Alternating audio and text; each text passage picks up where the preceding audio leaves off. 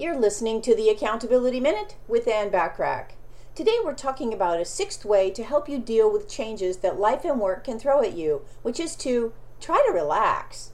If you know yourself and know that you're uptight when it comes to any switch in the routine or any type of change, you'll automatically want to reject the change you're facing. Work to be relaxed.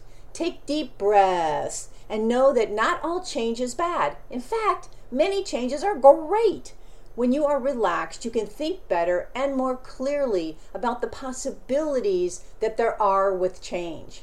Tune in tomorrow where I share a seventh way to help you deal with changes that life and work can throw at you.